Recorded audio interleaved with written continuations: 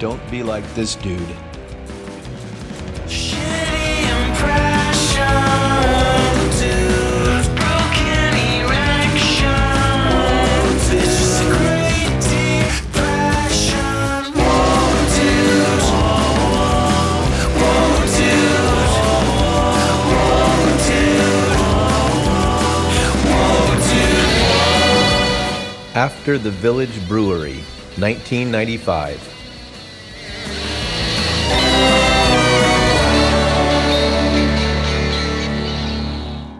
It's been a long time since I've, gone out and had beers, but apparently 3 pints of fine amber beer is the magic number to make me come and babble to my answering machine as I chronicle the lack of evolution of my life. Okay, yep, it's 12 midnight on Thursday, the 20th or the 19th of January, 1995. That's right, 95. Hey, good for you. It's 95 now.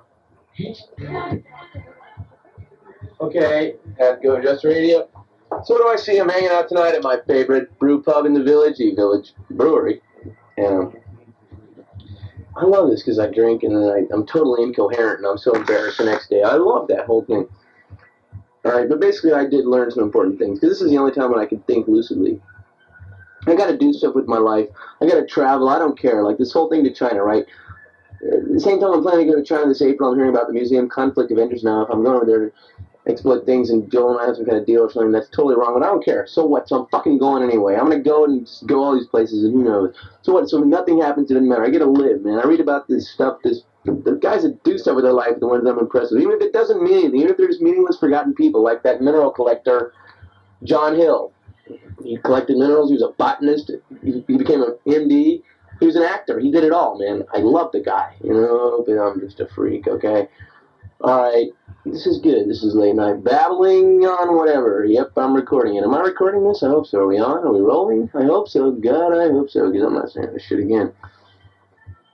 Yeah, I got a little 80s background music. Everything's working my way. So that was the main thing. And the other thing was I was listening to this conversation with these young people, and there was this one dude and his girlfriend, and she was pretty hot looking. He was young, like, 20-something, probably, like 21, maybe. It's kind of like one of those people that is just a cool person. But it just reminded me that I got to go out and just got to meet people and stuff, I know I got stuff that I can do. None of this rivals that freaking precisely spoken monologue on Halloween night of 1984. Time is passing way too fast. I'm not ready to be old. That's what else I said. It's like, God, I like to hang out with these kids. I'm fucking 31 years old. I'm not thinking like I'm 31 years old. My God, I'm thinking like I'm 21 years old. And everyone's married and stuff, and I'm bored with a lot of stuff, But I did really feel good when I went to my choir reunions. You had the choir reunion for the 80 and 81 choirs, and I just had this at Christmas holidays. And I saw some people, and it wasn't that bad. I was paranoid. Well, of course, I had a shot of bourbon and a couple things before I went, but hey, not that I'm some kind of codependent, drunk or something. Well, I probably am, but anyway. Those people were there, and it wasn't as bad as I thought. Derek Evans and Greta Peterman were the best thing that were there. Of course, Laura was there, and they're still cool. But I was so impressed afterward when Ms. McNaney, who was there, Judy McNaney, she adopted a kid when I graduated from high school, so now the kid's like 15 or 16 or whatever. And she told me that the kid asked her if I was, he looked at me and was like, was that guy a troublemaker back then? And she's like, well, not really, a little bit though. The fact that he said that to me was the coolest thing about that whole thing, just because that I felt good about that. And other than that, life goes on. I love my grandmother Lady. I talked with her at the Manil this past Sunday. We had a nice long chat together. God, but I need to do something like get a chick for her and like even maybe get married. If I had a cool chick who would get married, we were totally understanding about how marriage was cool, but it wasn't like but see, you never find a chick like that, You just don't. I don't know. I'm not over with yet, man. I'm just going through this tough time, this weird time, but God, I'm fucking getting old. That's what a tough time is, fucking getting old. Oh, yeah, right. Crap's last tape. This will never rival that. Never rival that. That's it. Well, the reason I had some pints, because the beers were $1 tonight at the brewery, but I tipped them $1 beer, so I paid $6 for 3 pints.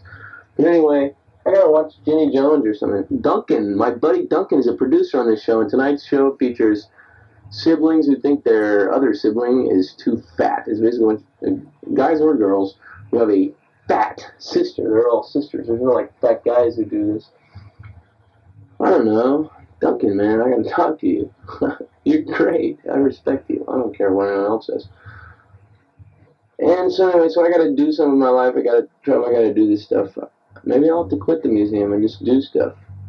But in any case, I guess it's the heat of what I have to say. Life is too short to dicker around. You know, you gotta do stuff. I'm still in the Navy, but I'm tired of it. And I'm just gonna step back and look at things. So we'll see what happens in China.